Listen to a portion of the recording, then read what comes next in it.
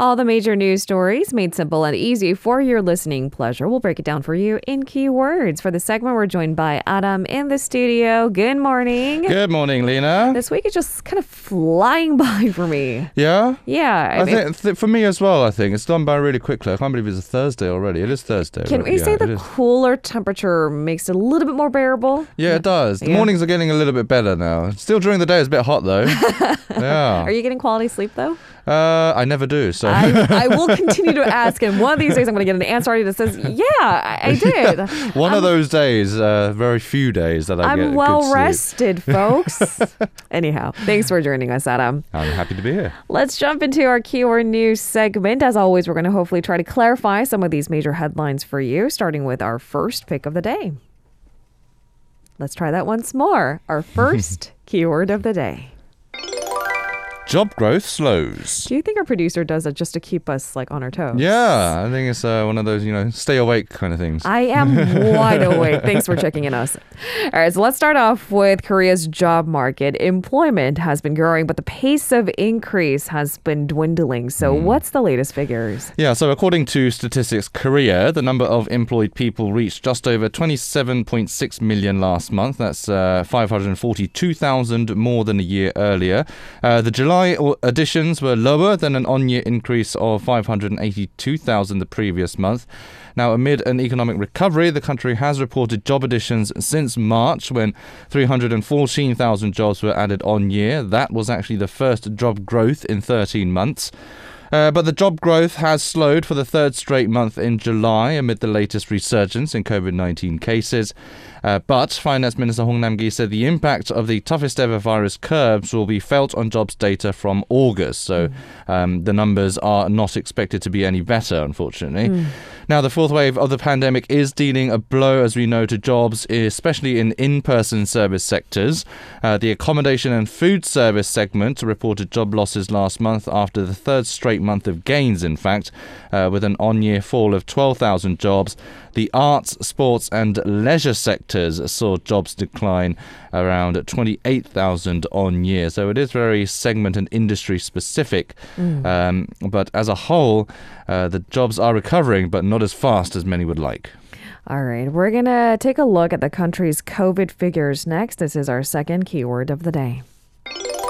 Worst pandemic wave. So Korea is suffering from the worst wave of the pandemic despite the tough restrictions across the country that has been standing for a few weeks already now. Now, KDCA Director Cho Eun-kyung has repeatedly said the peak has yet to come. I guess that still holds ground. Yeah, I mean, it doesn't really look likely that any moment this pandemic is going to subside. Unfortunately, daily cases are now well into the 2000s, and that trend is set to continue.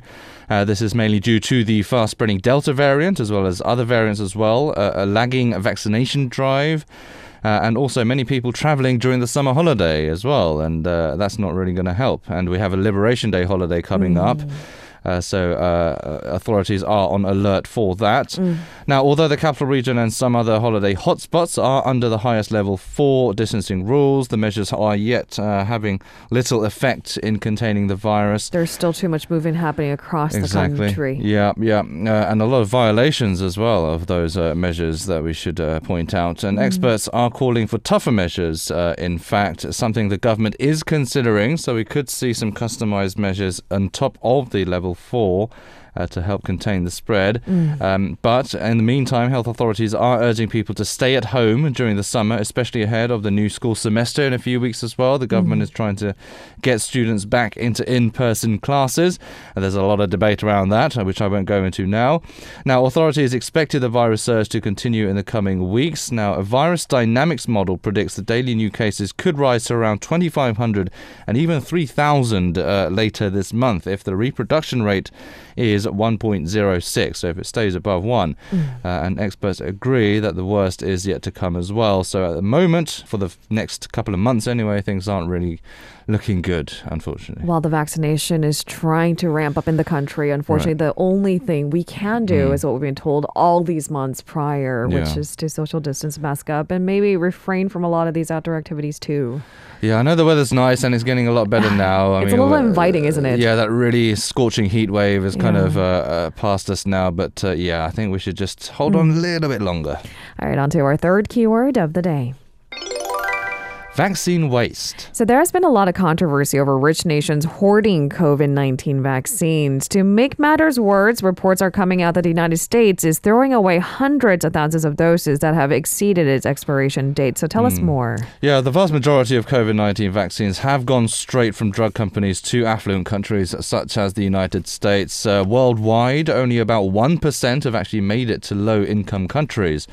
Now, in the US, there are millions of vaccine doses that are at risk of spoiling, that are sitting on freezer shelves with no easy way to get them to countries desperately waiting for shots. So they're kind of in a pickle at the moment. In North Carolina, for example, more than 500,000 Pfizer shots are set to expire by the end of this month. Alabama just threw away 65,000 doses. Last month, Arkansas said it was going to toss 80,000. Now, state health officials warn the current demand for the vaccine may not be enough to get much of the supply into the arms of the people before they reach their expiration dates. This whole vaccine hesitancy is why there is a dwindling demand for them. Right. All in all, about 10 states are reported to have thrown away about 1 million doses so far. Now, apart from the reasons that I mentioned, other reasons for the vaccine wastage include damage, as well as storage and transportation problems, and of course the expiration that we mentioned, and of course shots that were prepared but not used after people did not show up for appointments, these so-called no-shows. Now, these leftover doses are also not really suitable to be shipped overseas and therefore needs to eventually get scrapped, which is a bit unfortunate. It's a bit of a waste. It's actually a great deal of waste, and it does bring to question about this sort of first world problem as to why does vaccine hesitancy even exist? Because they could afford to be hesitant, right? Yeah. And then you take a look at that figure that you just mentioned, worldwide only about 1% having made it to low-income countries. Just to make this point, the United States is open to sharing its vaccines, but just the whole logistics and the longevity of these vaccines simply aren't allowing them to be donated overseas, because by the time they do reach other countries, lower income countries, it might either expire or not be transported, or would they have the proper storage or even the medical infrastructure to inoculate its population. So those are also elements that stand in the way. All right, on to our fourth keyword of the day. Shipbuilding dominance.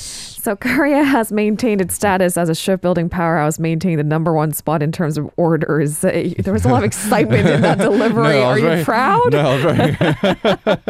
It's okay to be proud. I was being careful on the pronunciation of shipbuilding. Because I've made a mistake before. So yeah. How unfortunate. I'm glad you enunciated. What's the latest on shipbuilding dominance? Well, Korea is doing very well, and it always has been. There's been a lot of rivalry from China and Japan, but Korea shipbuilders have defended their number one position in the global order book for the third consecutive month in July.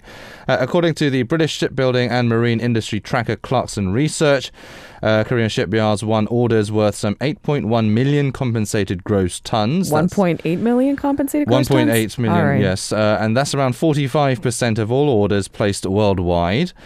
China was closely behind at 1.77 million, or 44%. Japan came in third with 400,000 CGTs. That's around 10% of the worldwide orders. That's quite a bit of a gap between the third and second place. From January to July, Korean shipbuilders bagged orders worth nearly 12.8 million CGTs. That's the largest, actually, since during the same period in 2008. So things are picking up for them. And do you think that, Korea having relatively a manageable stance during the pandemic actually helped them, keep their number one spot too? That could be a factor, yeah. All right. On to our fifth keyword of the day. Summit for Democracy. So U.S. President Joe Biden will convene a virtual Summit for Democracy to discuss a wide range of issues with world leaders. It seems like there's a bigger agenda at play. What can we expect? Yeah, the White House says the Summit for Democracy, as it is named, will take place from December 9th and 10th. Heads of state, members of civil society, philanthropists, and representatives from the private sector will be invited. The conference follows the president's repeated campaign pledge, if we remember, to promote American democracy and also repair relationships with partners and allies that have been kind of undermined under his predecessor, Donald Trump. Now, the summit will focus on three principal themes, the first being defending against authoritarianism, fighting corruption, and promoting respect for human rights. A year later, Biden plans to host the same people once more, hopefully in person. Invitations are expected to be sent out in the coming weeks, though a guest list has not been made public yet. Now, the invited group is being seen as kind of an alternative to the Group of 20, the G20, and also a challenge to Beijing. Biden wants to strengthen the alliance with fellow allies and partners to kind of, rein in China's growing power.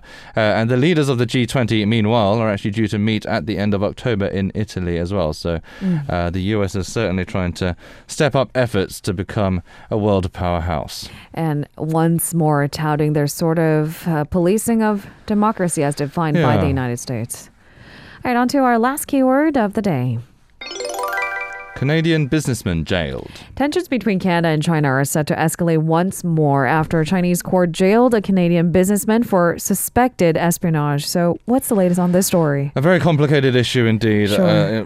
If there weren't tensions between the US and China, now Canada is also in very tense relations with China at the moment. A Dandong court on Wednesday jailed Canadian businessman Michael Spavor for 11 years after finding him guilty of spying. The court also ordered that he be deported, although it's not immediately clear whether that would happen before or after the 11-year prison sentence is served. Usually, China deports convicted criminals after the prison sentence, so after the prison sentence served is probably the likely outcome. Now, Spavor has been detained since 2018 after being arrested with fellow Canadian ex-diplomat Michael Kovrig. It comes as an extradition battle involving Meng Wanzhou, a senior executive at Huawei, takes place in Canada. Critics have accused China of treating both Spavor and Kovrig as political bargaining chips. Canadian Prime Minister Justin Trudeau said the conviction was, quote, absolutely unacceptable and unjust.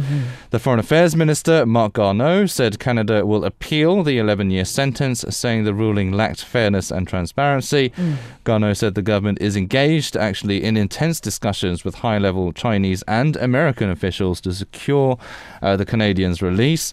But he would not go into the specifics about those conversations. They are still ongoing.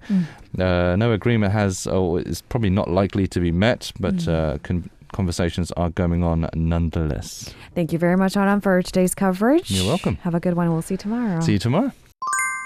If you're listening to our program using the podcast service, just a reminder that we do go live Monday through Friday, 7 a.m. Korea Standard Time. So tune in and help us make the show more informative by giving us your input. See you bright and early on Good Morning Seoul.